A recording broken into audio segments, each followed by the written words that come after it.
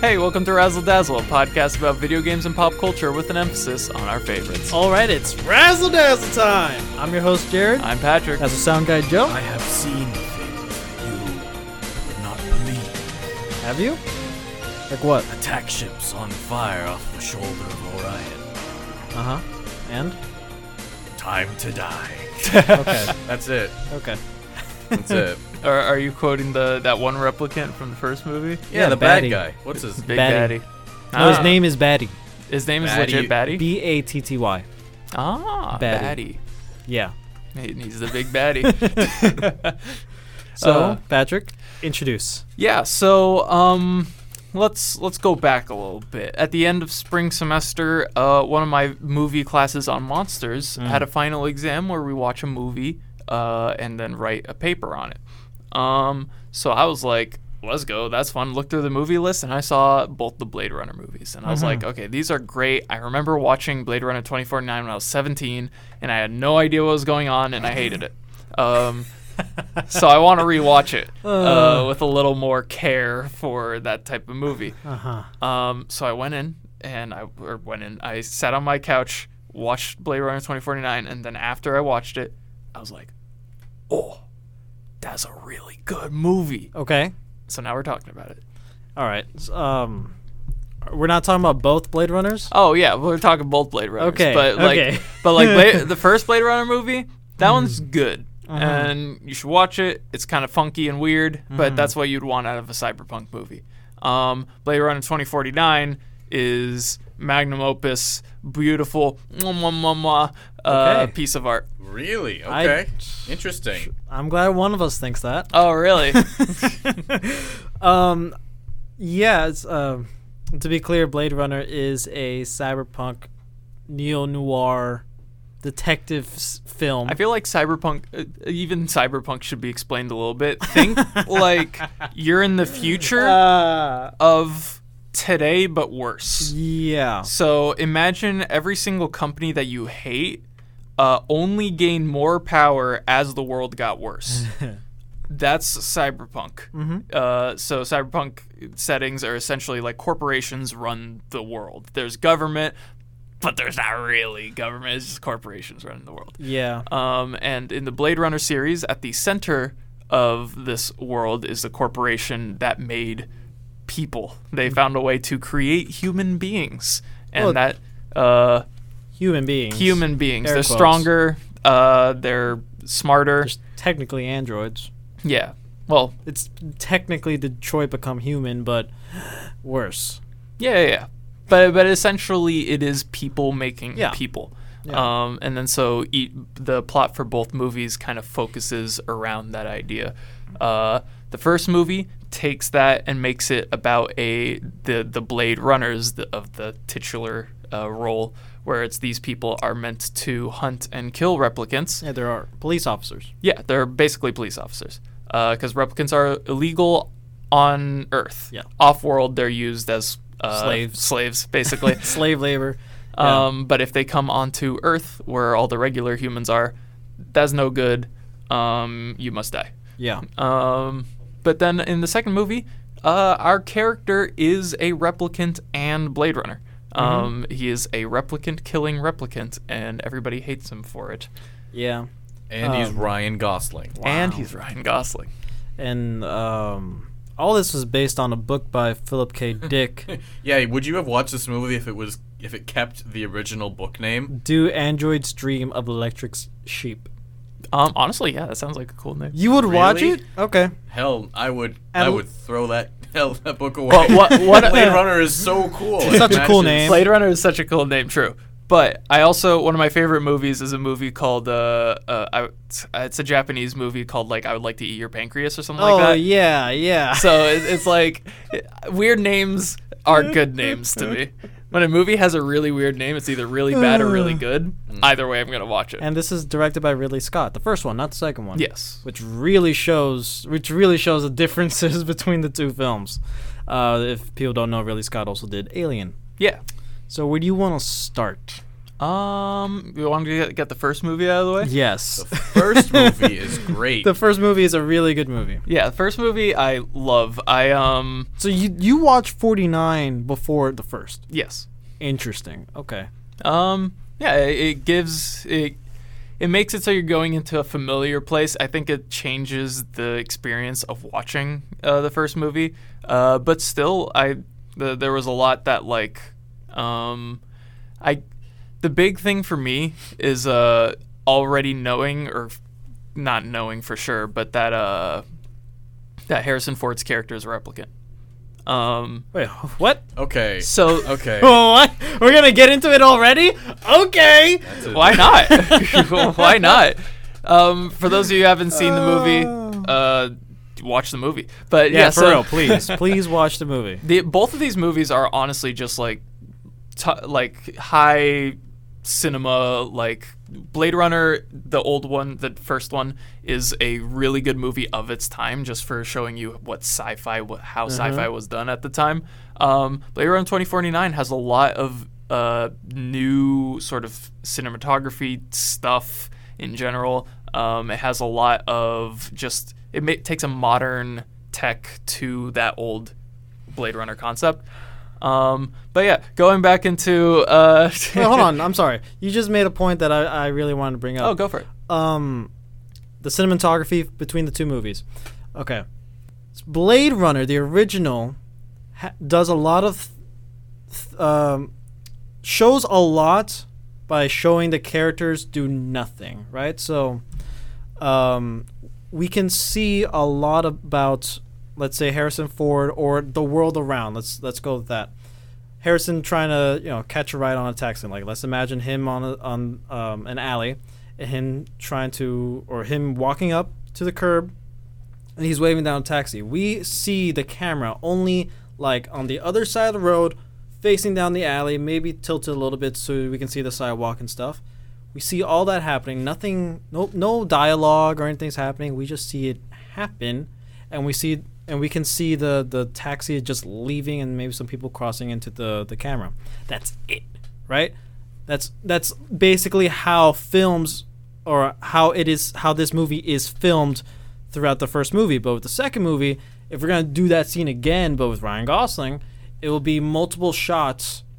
Like it'll be first that same shot looking down the alley or whatever.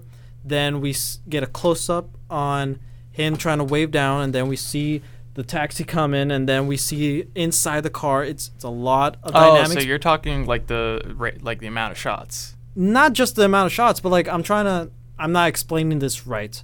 I'm not explaining this correctly, but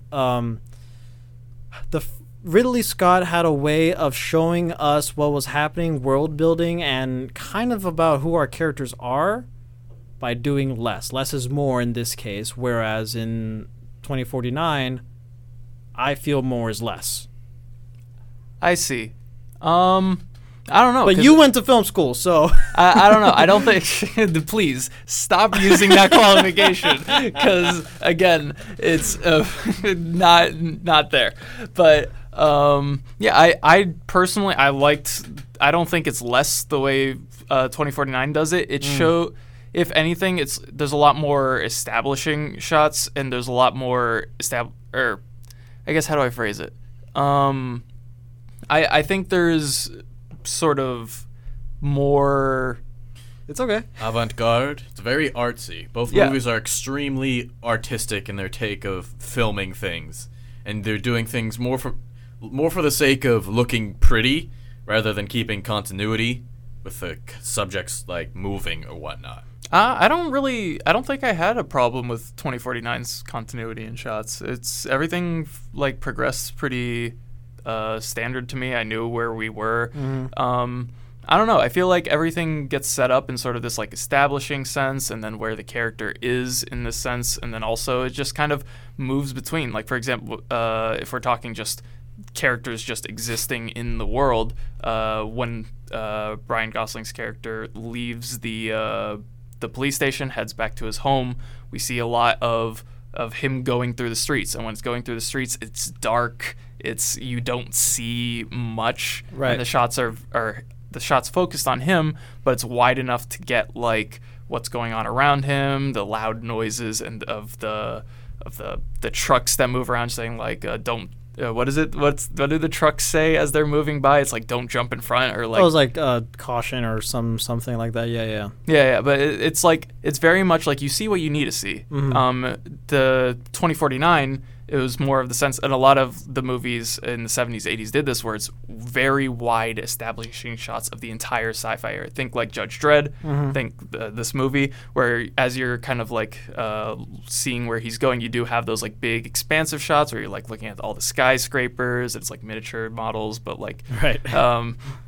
And then the camera's kind of zooming between them to get where we need to go. And it's very wide and expansive. Here, it's very much focused where the characters are. We don't get a lot of wide, expansive shots unless it is situations where Ryan's character is using the drone. That's the only real sense that we ever get, like here's the big picture of where we are. Everything's very in the perspective of the people. Right. For the first film, there's a lot of just stationary shots, but we see exactly enough what we need to see. Like at the beginning when he was at that side street vendor, getting food or whatever. First we see him like standing on the side of a store, just reading the newspaper, right? And then cut, he's sitting at the bar. That's it. We see the entire bar. We see the rest of the street. We see people in the rain with their lightsaber umbrellas, walking. We see all this at once, and I think that just also helps build the world in a way.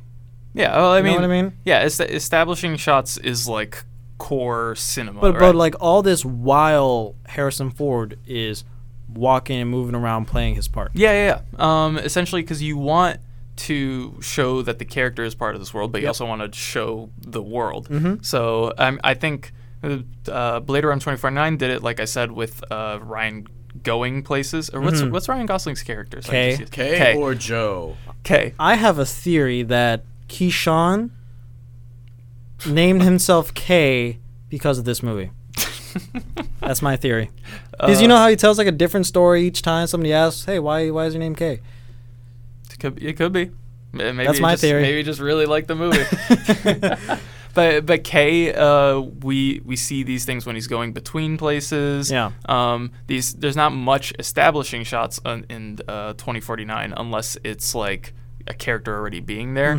I think it's just it's different directors, different cinematographers, so there's going to be that big difference in that sense. Yeah. I mean, with Ridley Scott, you can tell it's a Ridley Scott film. You can see the total like you can see that Blade Runner is taking place in the same universe as Alien.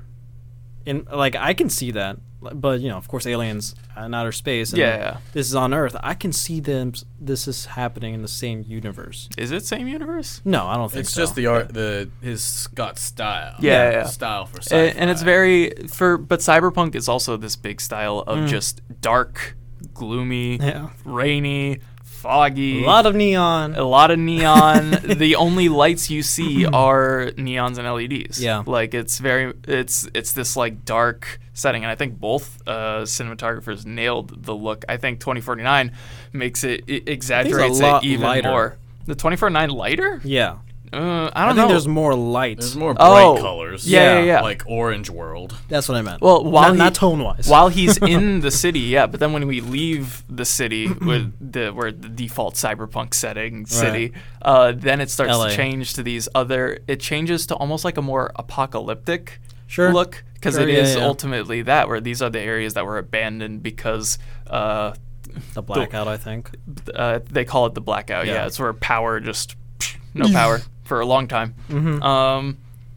And then that builds this like post-apocalyptic area, and then it allows this like contrast where for some reason the post-apocalyptic area looks more beautiful, more like you want to be here. I don't know if it's intentional, but I felt like that was a big part of it, was that these areas that weren't the city that everybody's in are the areas that look the prettiest. They made the end of the world really pretty. Yeah, exactly. It's a beautiful dystopia. And I think that goes with Kay's character, because Kay's character is literally like while he's in the city, it is draining him, bringing that everything there is like making him real. While he's on this investigation, he's also not realizing, but more so just knowing that it could be different with the way he's treated, with the way things can be with Joy, all of these things. You can tell he doesn't want to be where he is, but there's no other choice for him. Right. This is his job. This is what he's made to do. Literally. But then when he leaves, you start getting these more beautiful visuals as sort of a sense of like, hey, now Kay is where he needs to be. But I mean, I don't know that I haven't seen anything from the cinematographer that's the case, but I just feel like it is. Right. So now let's get back to that theory you want to talk about with Harrison. Yeah. With so Deckard. Deckard's character. He's a detective looking for replicants. His whole role in this one is to get the 4 replicants. Yeah, he is a Blade Runner, so that is all he does, or he used to do, because he was retired, but they brought him back in. The police force brought him back in, and he's supposed to take down these 4 replicants that are on Earth because they're not supposed to be. Yeah. Yeah. And then along the way, as part of the investigation, he goes to the corporation that makes the people, which in the first movie, it's Tyrell. Yep. And while he's there, he meets a woman who ends up being a very realistic replicant. Like, even passes the test, the Voight-Kampff test or something like that. Oh, right, it has a name. Yeah, the Voight-Kampff. There's 2 different tests. The Voight-Kampff test, she passes, like, she only shows sign that she's a replicant, like, what was it, 3 hours into it? Yeah, it took like 3 hours for the whole test. Took about 3 hours. Yes. Yeah. So like, this changes his mentality on replicants, where he's like, what is going on with these things? Because before it's just brainlessly like, oh, I kill them, but now there's this change in dynamic where this is a person, and so he starts treating her as a person. She lets her know that, like, ultimately she is a replicant and all that. She doesn't know she's a replicant. She doesn't know. He lets her know. Yes.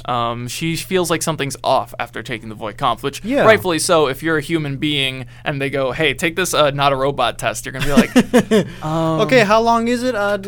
3 hours. Maybe a few minutes, depending on your answers. Okay, 3 hours later. Yeah, so she's already like, what is going on? Yeah. And he just tells her how it is, because frankly, what else would you do in that situation? And he's Harrison Ford. He doesn't care. Yeah, and he would just tell you straight up. Yep. And she becomes a replicant on the run, which changes, like, oh, I know a replicant.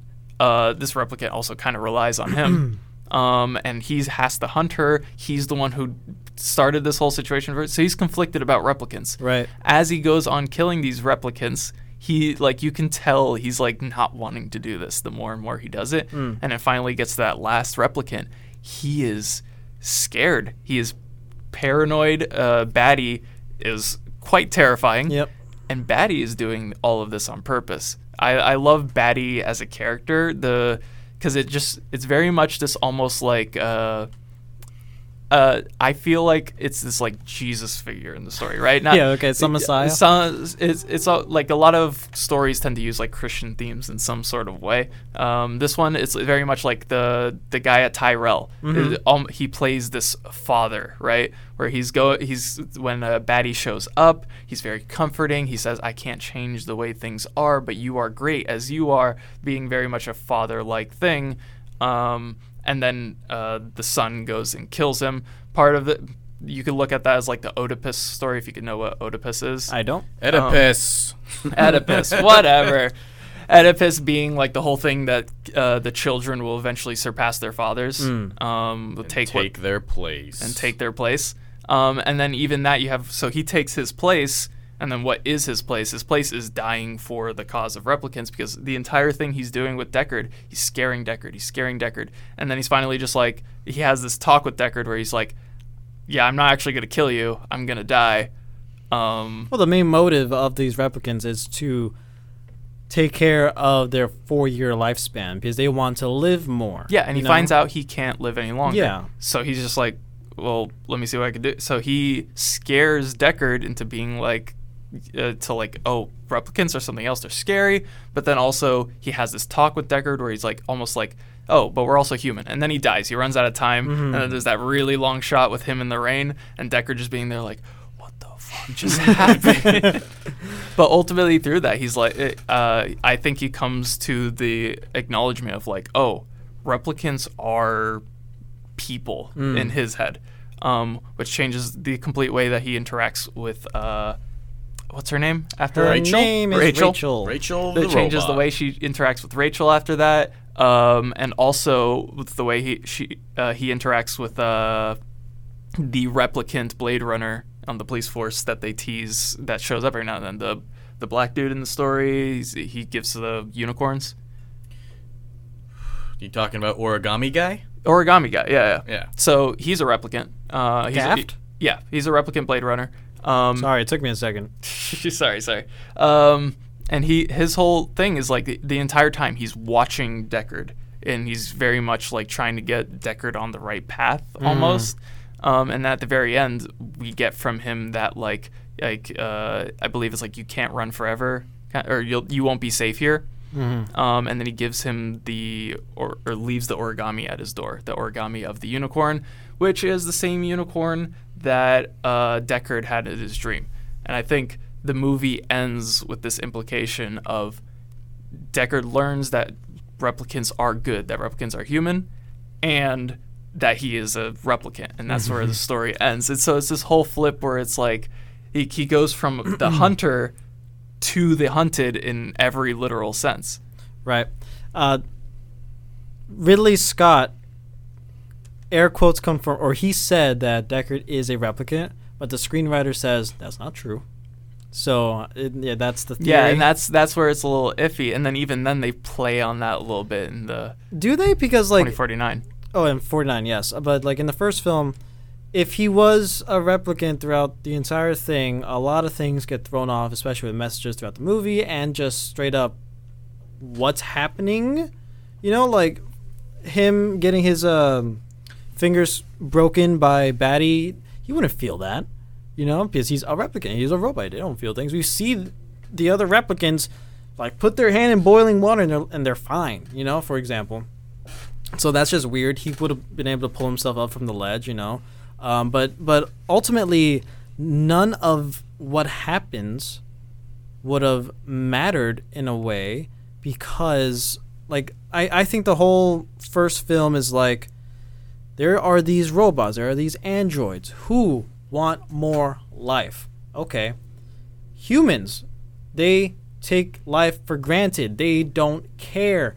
They are already, you know, making so much, like advancing in technology, but yet becoming poorer in a sense. They're progressing and yet regressing at the same time. They're taking life for granted. So we have here an air quotes human chasing after these replicants who the human wants to end their life, but they want to extend their life. But if it was just a replicant chasing replicants, doesn't matter. It doesn't change anything at the end because they're still all just gonna die and run out of time because of it. I don't know. It just throws a lot of things off. I think the story would be much more compelling if Deckard was human. As Yes. much as I love Yes. ambiguous endings to movies, I don't believe. I think he's a human. Right. Okay. Well, here's what leads me towards the fact that he isn't. And frankly, it's only the director's cut, so there's that to it. The director's Right. cut, which is the only version most people are going to watch, Which is the one you should watch. yeah. Yeah. Deckard has a dream of a unicorn. There's a unicorn in his dream. You want to know a fun fact?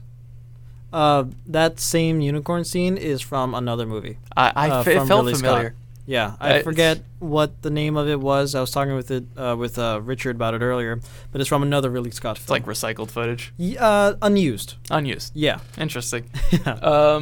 But yeah, so it's like that, and then the replicant cop also like leaving the origami of the unicorn is like, Was Gaff a replicant? I'm pretty sure he was. I'll keep talking. I'll look it up.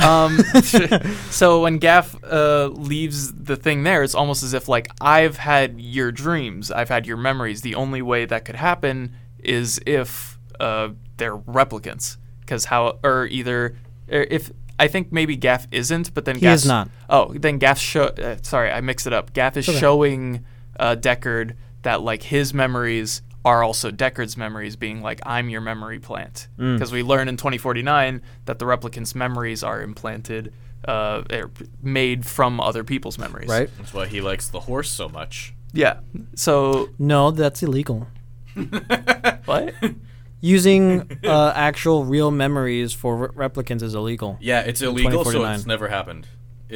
No, it's illegal. It's illegal. I like that she just says, "Oh, it's illegal," and he's like, "Okay, rules out that possibility. Well, it's against the law." And it's also like, well, the illegalness of it, but also like that could still be bypassed. But also, it's thought came to my mind, and I'm forgetting it. It's because like they didn't have the girl who made memories before this. Right. There was no memory making mentioned in the movie at all. Right. So for what we know, it doesn't exist yet. The only way you're going to get memories is No, existing. they can. Oh man. No, they implant fake memories.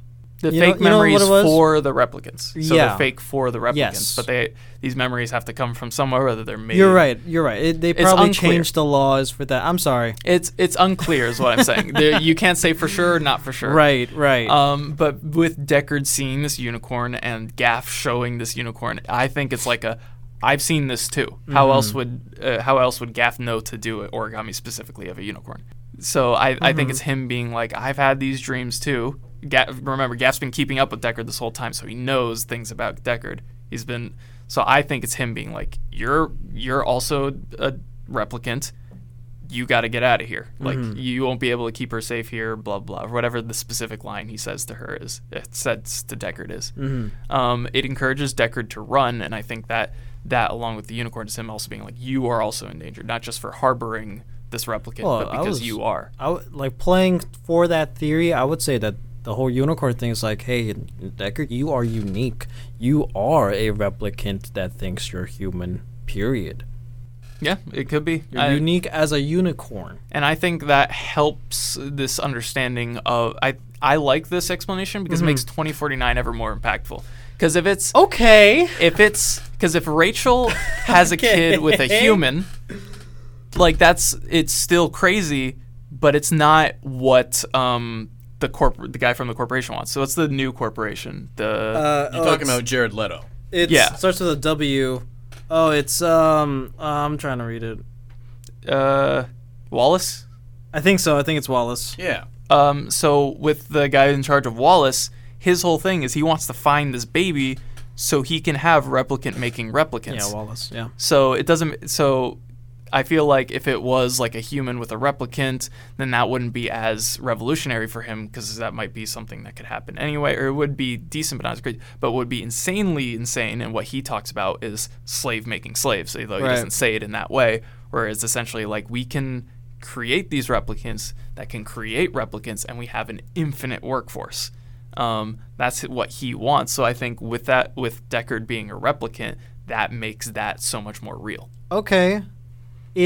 I can see why it will benefit the sequel, but what the impacts to the actual movie though, to the original movie? I think it changes so much. I think it's him going from the hunter to the hunted. That's his arc. It's Deckard's. That's exactly what happened in the last scene. That's Batty chasing or playing with his food, basically playing with Deckard. That is the hunter becoming the hunted. Yeah, but even more so in the sense of him being his identity, literally being from the hunted to hunted. He's a detective who hunts replicants into a replicant. That along with that, it confirms this hunter to hunted sort of theme for Deckard. But that's already ruled out because the original takes place in what? 2019, 2020? Yeah. I like that. And this is 2049? Yeah. 30 years. 30 replicants years exactly. live 4 years. No, those specific replicants were made for 4 years. Okay. The ones that those models. The ones that Deckard is hunting, and they say it in the movie, were made for 4 years because they are military things. Gotcha. And to have a killing machine to living more than 4 years would be dangerous. That's why they put that time cap on him. Gotcha. Okay. The Nexus 6 models. Yeah. Gotcha. But Deckard lives, but there are long-standing, or at least implied long-standing replicants in 2049 with the Resistance group and that one lady. She's an old lady, but she remembers Deckard when the whole situation happened. Right. So she's been around for who knows how long as a replicant. So they're not capped unless they're given a cap. These movies do a great job, air quotes, great job, of just introducing new characters for like 1 or 2 scenes, and then that's it. Yeah, it's a little bit just 2049 does it quite a bit. It does, yeah. With that same old lady too. Yeah, we see her like twice. Also the coroner at the police station. Oh, okay. Where he's just he's there, and then you see him again, and he dies. Hey, you can't take those bones. Rest in peace. Dude, that guy is in a lot of movies. He's in Halo. Is he? He's in the Halo show. He's he's like the creepy Marvel. doctor. He's in everything. He's Marvel, DC. Oh, is he like typecast doctor guy? Probably. Nerdy fella. Nerdy fella? No, he's not typecast. No, he's the What's his name? I don't know. That's a good question. Coroner from Blade Runner. No, because he's also an Ant-Man. Oh. My favorite character in Blade Runner is Rachel, and I don't know why. The first time I watched Blade Runner, the most similar thing to real life that I found to Rachel's situation is, have you ever heard of Lucy the chimpanzee? Yeah. Yeah. Wait, no. Lucy sorry. the chimpanzee. I was Yes. thinking of a different chimp. No, of Sorry, I was course. thinking of a different It's chimpanzee. a different chimpanzee. Yeah. How many chimps do you know? A few. But Lucy was adopted by humans and then raised as if she was a human. So she thinks that she was people, communicating with sign language and all that, and doing things that people would do, like drink alcohol Is this Curious George? and pretend to read. No, this was real. But then they put Lucy back in with other chimps, other of her kind. And she didn't know that she was a chimp, and she obviously had a panic attack and really wanted to go back with the people. And that was kind of what happened with Rachel. She spent her entire life thinking she was people. Then Harrison Ford comes along, and she's like, oh, wait, okay, I'm not a person. That's, I really appreciate her. But they fall in love. But they fall in love, and she has this hella existential crisis. Yeah. Same with Kay in the second movie. Right. And imagine going your whole life thinking you're one thing, and then you're not. That's shattering. Yeah. That's world-breaking. And then for And, her, it's not only like you think you're everything you're not. You think you're everything you're not, and also your existence is illegal. Yeah. So Just like the chimp. So in a situation like this, just like the chimp, Yeah, the chimp was not accepted back into chimp society. and wasn't accepted back into No. human society. Well, yeah, she wasn't. Uh, Just in that house. yeah, no, I can. Rachel is. I feel like they didn't spend enough time in Rachel's situation in that movie because it is that like world shifting thing. She clings onto the first person she can see, or that she can trust, Deckard, and then we kind of just leave it there. But like, there's so much more to that story. But then I guess we get it through 49 in a way. Her story becomes the Harbor of the Miracle Child. But I don't know. I felt like in that first movie, we kind of just missed out on a lot of really good Rachel character moment. Well, she was dead, first of all. Yeah. Well, I'm saying the first Blade Runner movie. Oh, I'm sorry. I thought you were talking about the second one. I'm No. sorry. I'm saying that the first Blade Runner movie should have done more, and that the second movie ended up giving us something, but the first one should have done more for her. Okay. I mean, sure. Speaking of the second one, I guess we should just go into that. Yeah. I don't like it as much. Here, between movies, let's go ahead and Oh, get wait, these I'm games sorry. to get through. I wanted to play an audio for the first film. Oh, go for it. Okay, hold on. So, So, I'm sorry. Okay, so there was this whole thing with the theatrical release of Blade Runner, because there was like 20 different versions released, right? No.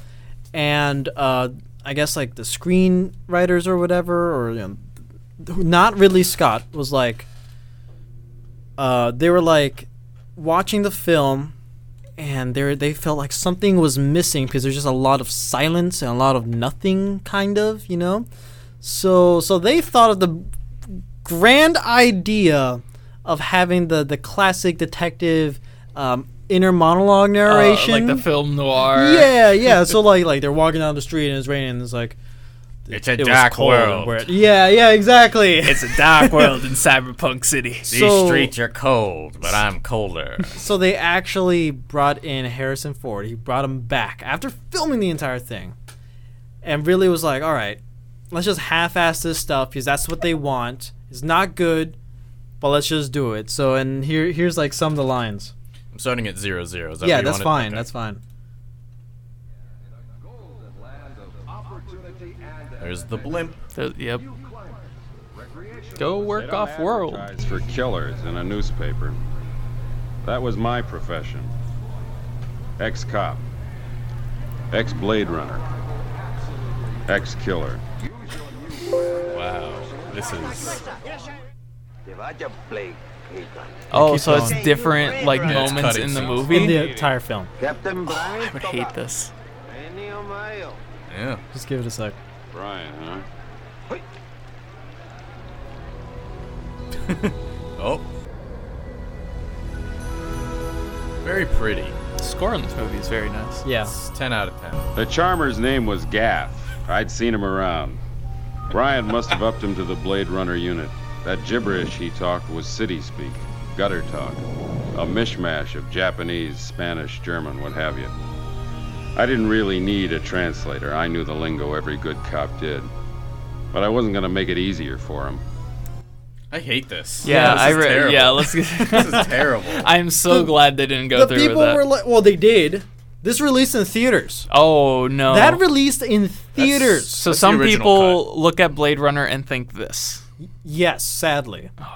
Yeah, but that's like throughout the whole film because the people were like, or the producers or whatever were like, we don't want the audience to feel confused or whatever, so let's explain things because they need exposition because our audience is dumb. They turned Blade Runner into an anime. There's actually an anime. Oh really? Yeah, I Oh. just learned that 20 minutes ago that there's an anime that released this past year. Oh, Or, shoot. Yeah, at the end of 2021 to 2022 on Crunchyroll. Interesting. Yeah. So let's continue. Film noir. Yeah. So in the first movie, the test that they do to find replicants is the Voight-Kampff test Yeah. for the first movie. So right here, I have some questions for the Voight-Kampff test. If one of you would like to go ahead and see if you're a replicant. Okay. Okay, I want to know if I'm we a know. replicant. We all know Joe is a robot. That's been a What? ongoing bit. Not for so the soundtrack I have is not for this one. Okay. just We will wanna- have the baseline test later on Oh, okay. for the second movie. Okay, Joe, I need to know. Someone gives you a calfskin wallet for your birthday. How do you react? calf skin. Yeah. I imagine that would feel like baby cow, and I'd be like, thanks, but no thanks, and yeet it away.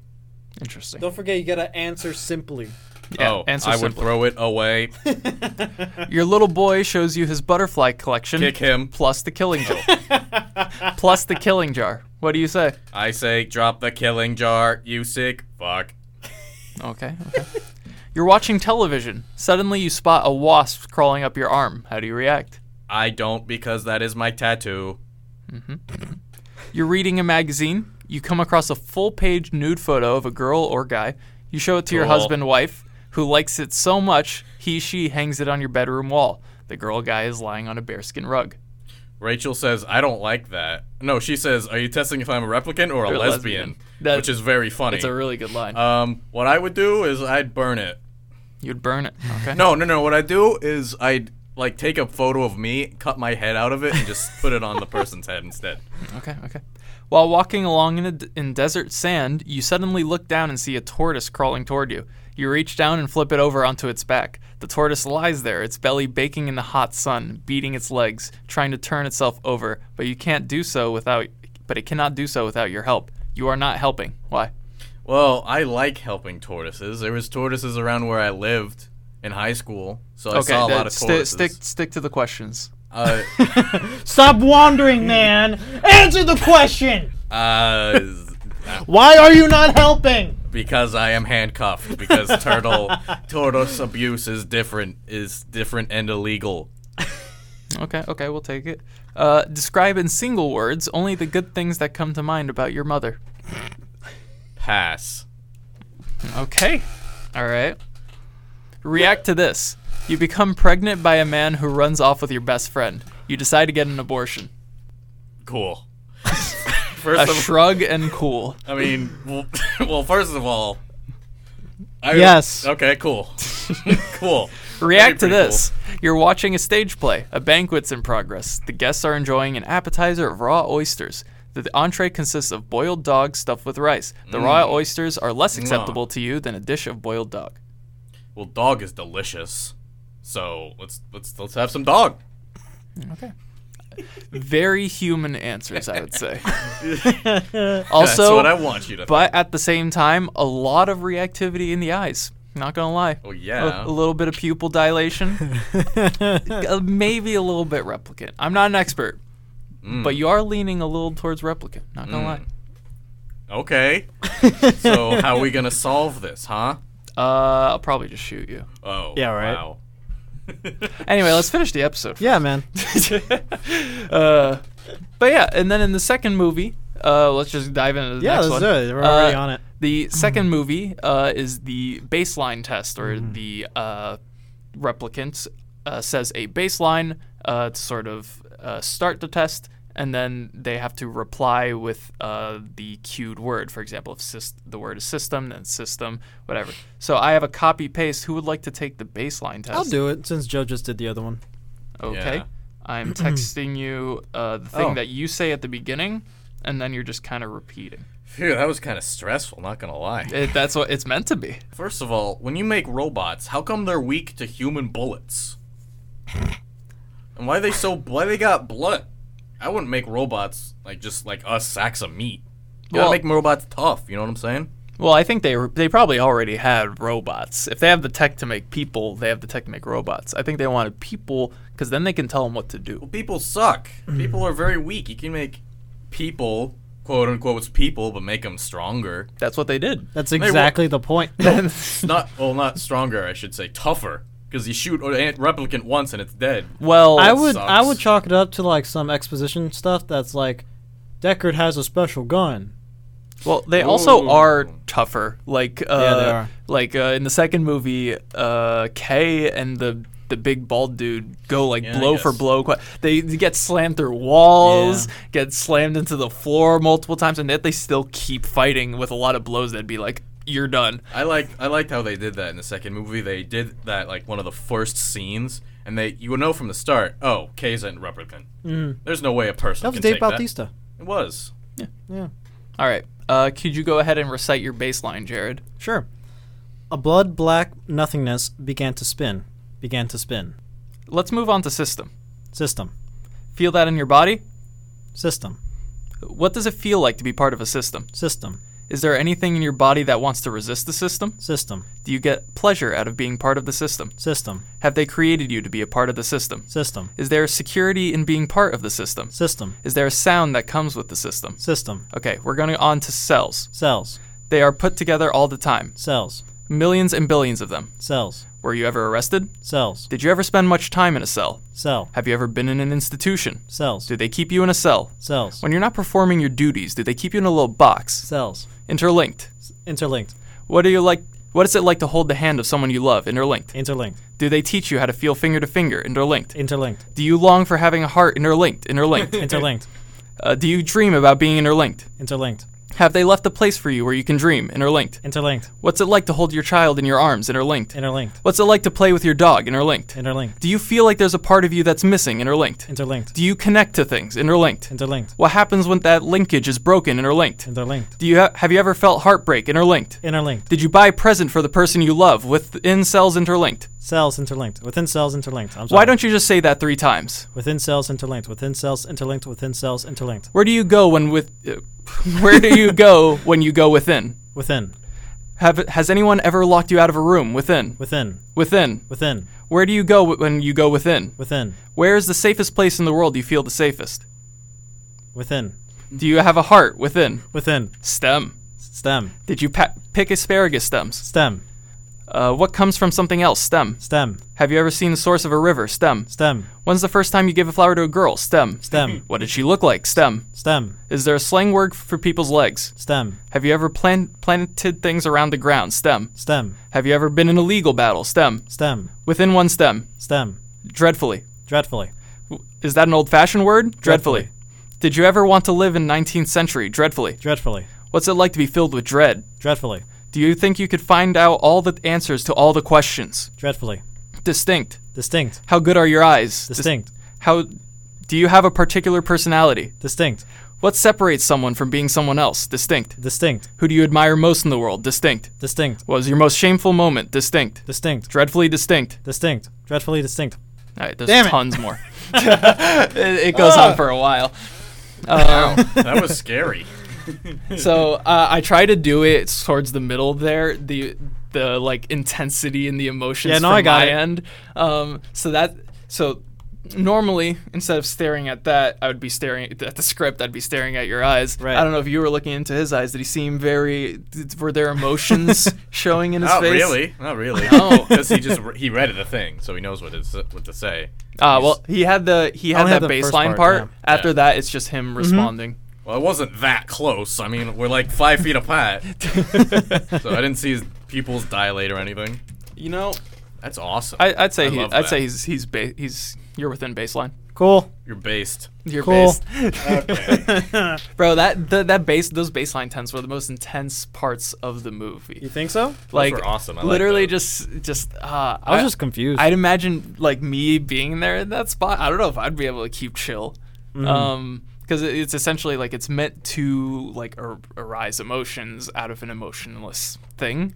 The questions being like the examples of like have you ever touched someone you love or like things like that. It's very much like if you're a robot, you're baseline. Then when you hear those, you're not thinking about the questions because you don't have answers to thinking those about those questions. answers. You're just ready for the answers. Yeah. Whereas if you've experienced those things, you stop. Your brain will bring it up. If you're like, have you had a memory with a loved one? Your brain will go, boom, memory with a loved one. And so it disturbs the flow normally faster than me because I haven't practiced the baseline test. But if it just keep going and that thought would stay, compile with other thoughts, and then you'd start building those emotions. You know what we should do What? for the future? Whenever we want to bring in a new person for a Razzle Dazzle, we should do. Give him a baseline test? Yeah, we should do one of the two. Yeah. Hey, just before we start this episode, just to make sure you're like everything's on the up and up, you're a human being, we've got a quick test to run Yeah. by. Like during the interview process. Yeah. But yeah, those moments, that was my favorite part of the movie, were the baseline test. Honestly, I just like that idea of like throwing emotions at an emotionless thing to try to get it to react. Right. And then if it does, you kill it. Like that's terrifying. But Cyberpunk, Because they're not supposed to have emotions. Yeah, They're yeah. robots. But in a cyberpunk setting, it's something so terrifying. Right. Yet something that's so like normal. Right? Yeah. And that's what I love about Cyberpunk so much. Blade Runner 2049, take that like idea and then just put it into the setting, and that's essentially how people feel. Right. My deal with 2049 is it doesn't necessarily feel like Blade Runner. You know, Like the first movie? Yeah, because there's only 2 movies. The first movie has a specific vibe to it, and I don't think the second one matches that vibe. Of course, the plot is different. That's fine. It's still a detective movie, cyberpunk noir detective movie, but there's just something off. I think part of that comes down to time and the way movies are made now versus then. That's fair. Very much in the... But also different directors. Yeah, different directors too. But I don't know very much the specifics, but there's a very much... Like when you watch a 70s, 80s, 90s movie, there's a style there, a recognizable style. Right. And then we still have the same thing in modern movies now. Blade Runner 2049, I think, really follows its own modern style. Whereas the original Blade Runners fit the style of their time period. For sci-fi, it works. Right. Right? Like, I mean, honestly, watch Blade Runner and then watch Judge Dredd. A lot of the establishing shots, the, like, going around the city, the way the city looks, they're going to be very similar in both movies. Both cyberpunk settings, but take, like, Blade Runner 2049 And then, do we have any modern cyberpunk settings? I don't. Not that I know of. The closest thing I can think of is either Night City Cyberpunk. Right, the 2077, actual the game, Cyberpunk, yeah. But that doesn't really have a film style to it. And then what about Deus Ex is the other thing, but that's a game again. What about Katana? Katana Zero? I haven't watched it. It's a game. Oh, I haven't played it. It's an indie game, yeah. I would feel that's kind of cyberpunky. Yeah, but so we don't have a lot of like modern works to compare like the cyberpunk style to. Maybe Right. sci-fi. If you look at modern sci-fi compared to Blade Runner 2049, it's pretty similar. The way, Yeah, definitely. so I think it's more the time that you're seeing that like difference in. Because Blade Runner threw in a lot of aspects of movies. There was a film noir. It was also science fiction. Yeah. But at the heart of it, it was a romance. And I think that Blade Runner 2049 tried to do all those things again in this newer sort of modern filmmaking, but it just came off as slightly worse. Interesting. I prefer 2049. I don't. I'm I don't sorry. either. Well, you watched that one first. Yeah, I watched the original first. I see. Likewise. And I think 2049 is better knowing the first film, but Absolutely. I don't think there's just a different vibe. I don't know how else to explain it. It's like, okay, Richard used this this this example of like 2049 is a movie that people in the original Blade Runner film would watch, That makes sense. right? And I can see what he means by that. Like, yeah, in this universe, the film directors in that universe will make the movie Blade Runner 2049. Makes were- sense. A there were- replicant killing replicant Yeah, seems like right? something that people of a original Blade Runner setting would Yeah. like. There was a scene in 2049 that made me laugh out loud, and it was a scene that shouldn't have. So I measure films based off of scenes like that. It's towards the end of the movie, so spoilers. Jared Leto had just kidnapped Harrison Ford, Right. and they're trying to tell him, hey, where's the kid? We're trying to make replicants making replicants. So what he uses is a new model of Rachel. Yeah. And he has new Rachel walk up and go, hey, how you doing? And try I to love recreate the I love you thing. Harrison Ford looks into her eyes. He turns away. He goes, that's not going to work. She has green eyes. Yeah. And then Love, Jared Leto's assistants in that movie, just shot the android in the head for no reason What do you other than mean? her eyes were a different color. That Yeah, just seems because she like- has- Because it's useless to Yeah, them she now. no longer has any use. But Bro, I was oh, you want to? I was shattered for Deckard in that moment. Like, like imagine, right? You've gotten to the best you can, gotten over the grief of losing the one you love, purposefully having to Yeah. leave them, going years without seeing them. It's like, oh, she's right here. It's not actually her, but then that getting shot, the closest thing you have to your wife, significant other, and they just get shot.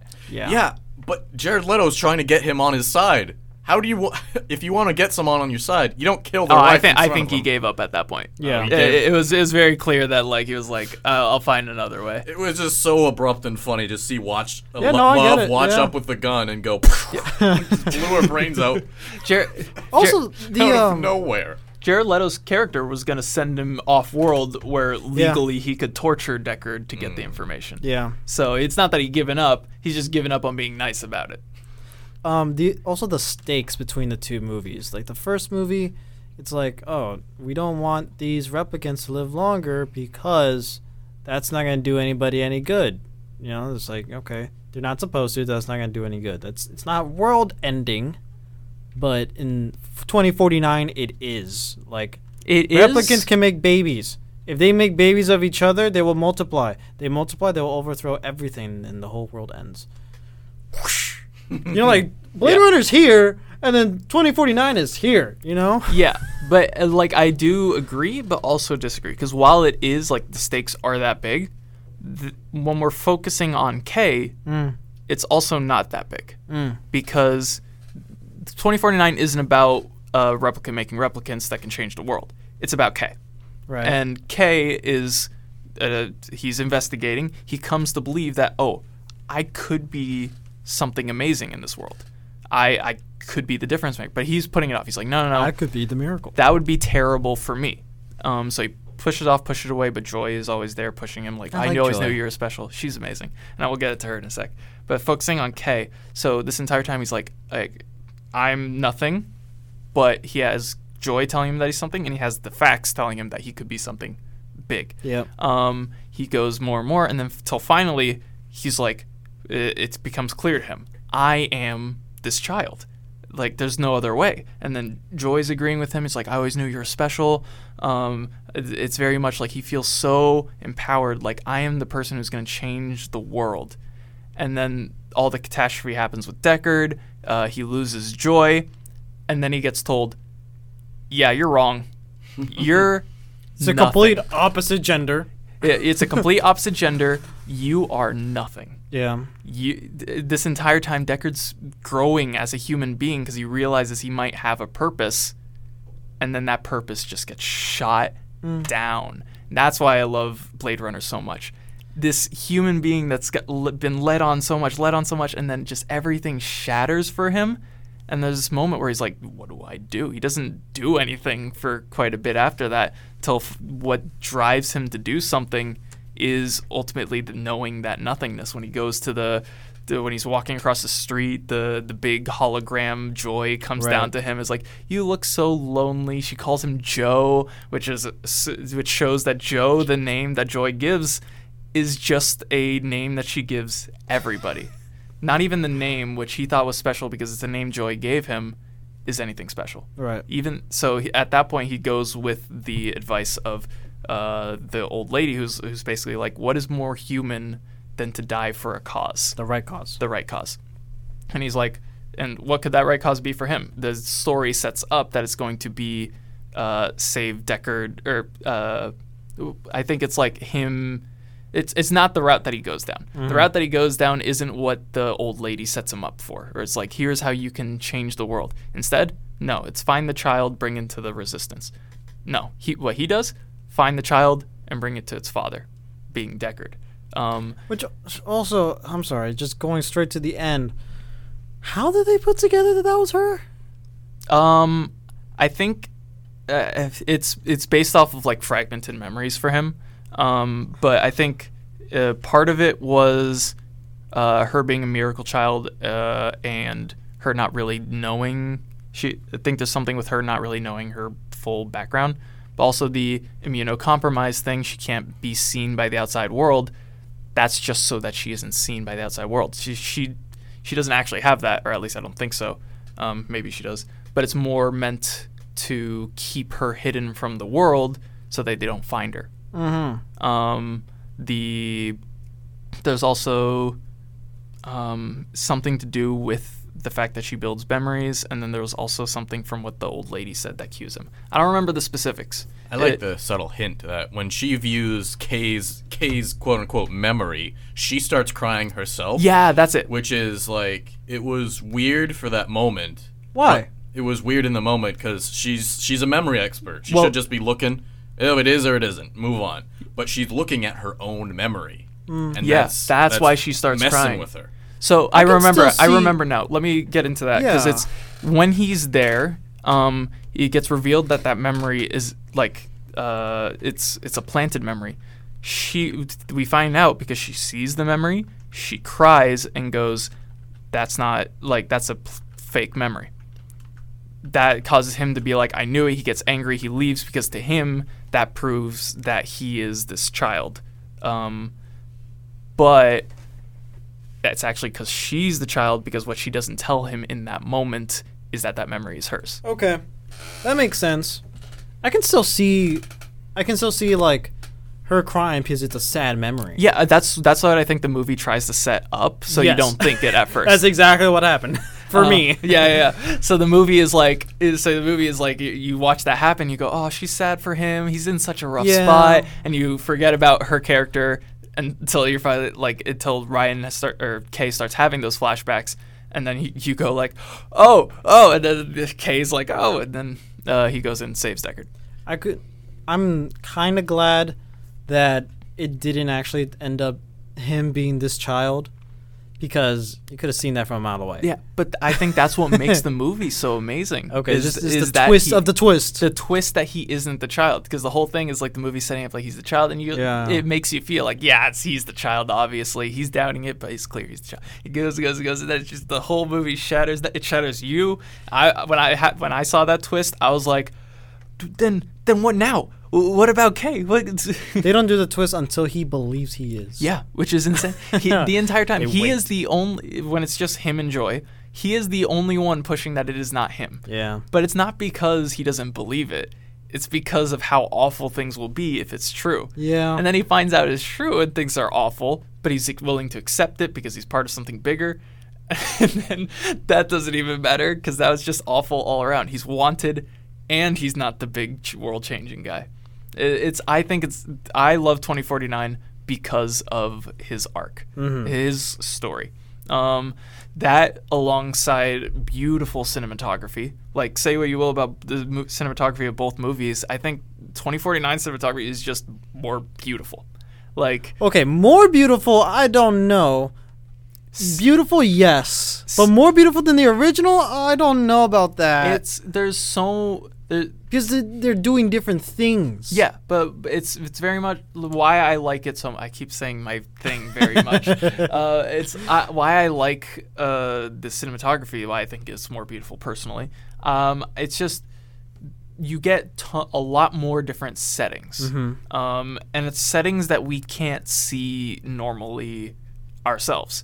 Blade Runner, as much as it is a cyberpunk sci-fi setting, a lot of it's taking place in apartments and places that would make sense in our world. Okay.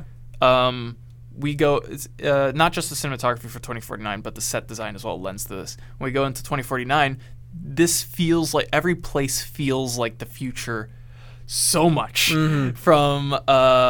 From Wallace Corp's little headquarters for the CEO, or it's this like water suspended room with the yellow lights and it's dark but it's bright and it's just really surreal looking, to literally them going through the archives of Wallace Corp and there's like ominous yellow lighting. Right. The red area outside of the casino where Deckard is or not casino, bar I guess, is literally like it's this dusty almost as if like red clay sand rose up into the air kind of thing, and it's like you wouldn't be able to see any of these things normally. It's a lot of shots that are innovative because like there's no basis in reality. That's why I love the cinematography more. Okay. It takes sets that are unreal and then adds color and light to make it even more of just a surreal, like, wow, the future looks beautiful. Looks visually. But it's not. But yeah, I really like just the way it looks. And then supporting character, Joy. I love Joy. Joy is great. She's great. Brings up a lot of the conversation about, because this is going to happen eventually, digital companionship. Yay. Not even just AI. The AI everybody has a conversation with. I feel like nobody's talking enough about digital companionship because that's going to happen. It's going to happen, and when it happens, there will be a conversation where it's essentially like people will get smart enough to make fake human beings for you to interact with. When that happens, what are these situations going to be like? Are we going to treat people normally when they like their digital girlfriend? Are we going to be... That's already a thing.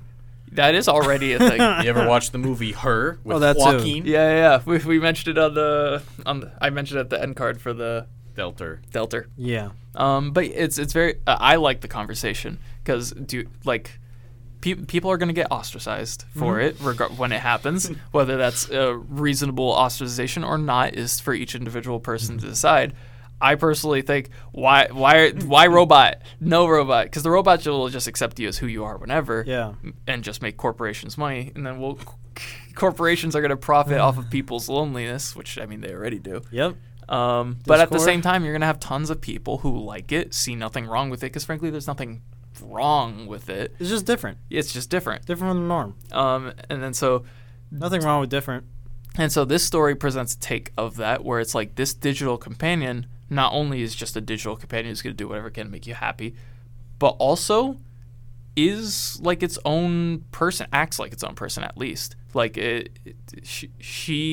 Joy has wants and desires. Joy wants to explore the world. Yep. Joy wants to keep Deckard safe. Joy wants to have sex with Deckard. All of these things. Sorry, Kay.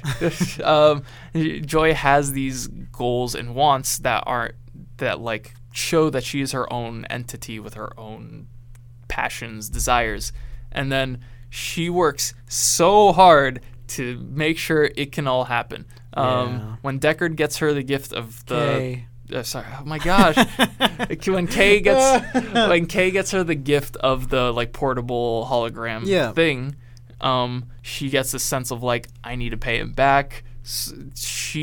But the thing they can't do, the thing that happens when they go to the roof and they try to kiss, is there's no contact. There's no way to really make that relationship intimate. So she goes out of her way to hire a prostitute she knows he likes, to have this like surreal robot sex scene. It's cheating to me. It's cheating to you? me.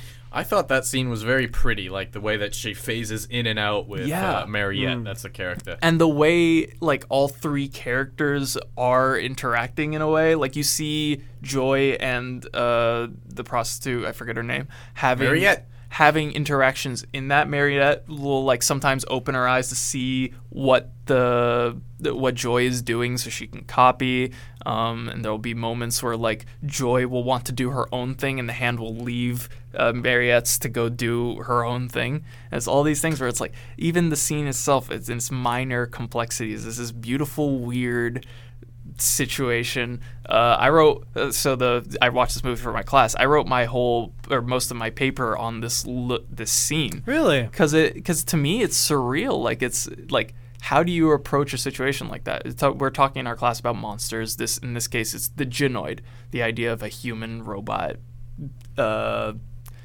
part human, part robot. However many parts human, however many parts robot is doesn't matter. It's the Gynoid concept.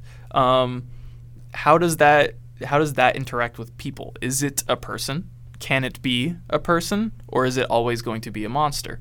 So that's what I wrote my thing on, and I think I really like looking at that scene because it's the idea of like it is accepted, but it's also not. Mariette's not into this thing.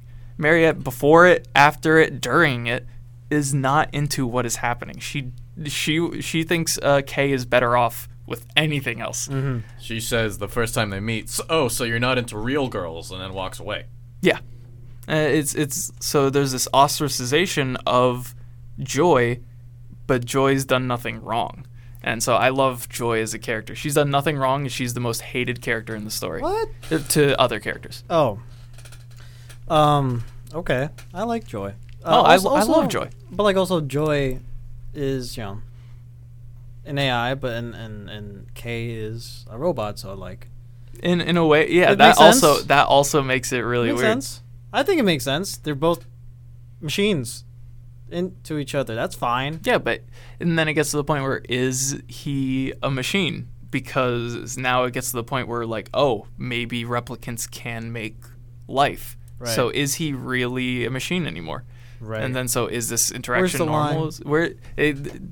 Blade Runner takes the line and gets rid of it. There's no line. You're here, they're there. There's no relatively to it. And I love it. It doesn't follow any rules or like this is a robot, this is a human, it's this very big identity crisis going on in the midst of an amazing story. It's Detroit Become Human before Detroit Become Human, but cranked up to 11.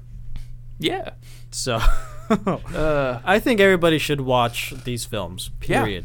Yeah. Blade Runner 2049 is a long movie. It is. I did not know it was going to be 3 hours. I was like, oh my gosh. The first one's really short, the second one's really long. Yeah. Which is strange. But 2049 also, score-wise, because it's 3 hours long, but it is, I think, not uniquely, I don't know what the word is, but like a lot of the composition of it, the music is unique to the places, scenarios as it happens. It's this very like synthy, orchestraic, but also synthy music. Right. And I love it. I wish I pulled up some of the score. But I love to get to finish up 2049. The reason why I love it, I understand y'all's critiques of it, but I think Kay's story to me was such like a story that I don't know. I love seeing this story of like being brought up to so much, getting torn down, and then just doing something Right. before you go out. Right. Because I don't know, maybe a little relatable. Okay.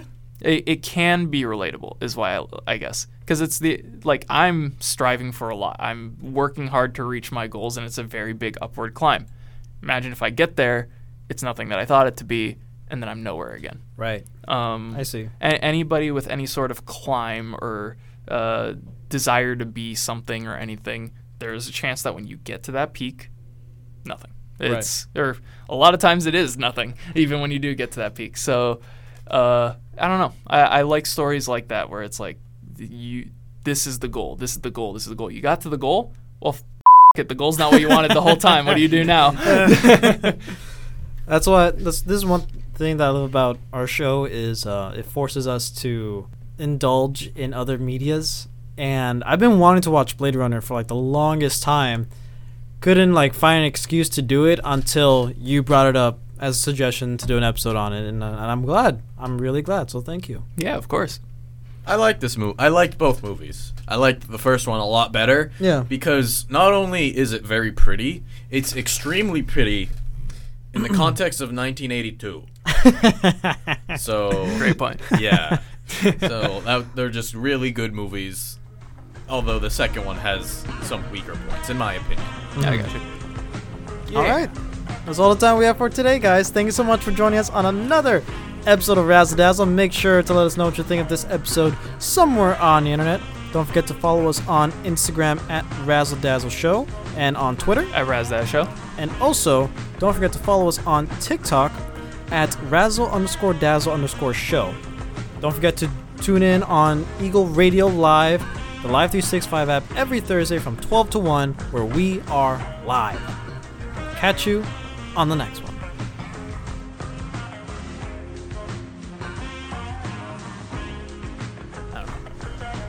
I'm trying to replicate it, but it won't go. Replicate.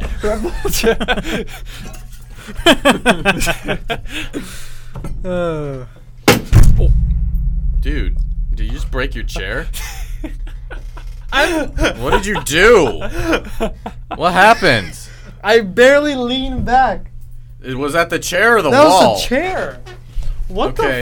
Something break? So what you got to do is you got to move that chair over to the TV Something station. broke. It broke. Wow. How? There's a piece right over there to your Dude, left. I know, look by at the this. wall. on the Yeah, list That's broken. of people who I thought would break a chair first, you were the last. I'm light as How? Oh no. Oh, that's unfortunate. Yeah, I'll try to fix it when we're done. I'm a handyman.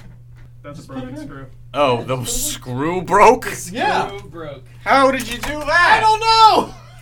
It'll hold. Oh, God. And that, kids, is why you don't lean back in chairs. You ever hear that from your teachers? Pressure, too. They were right. Listen to your teachers, folks. Teachers were wrong. What?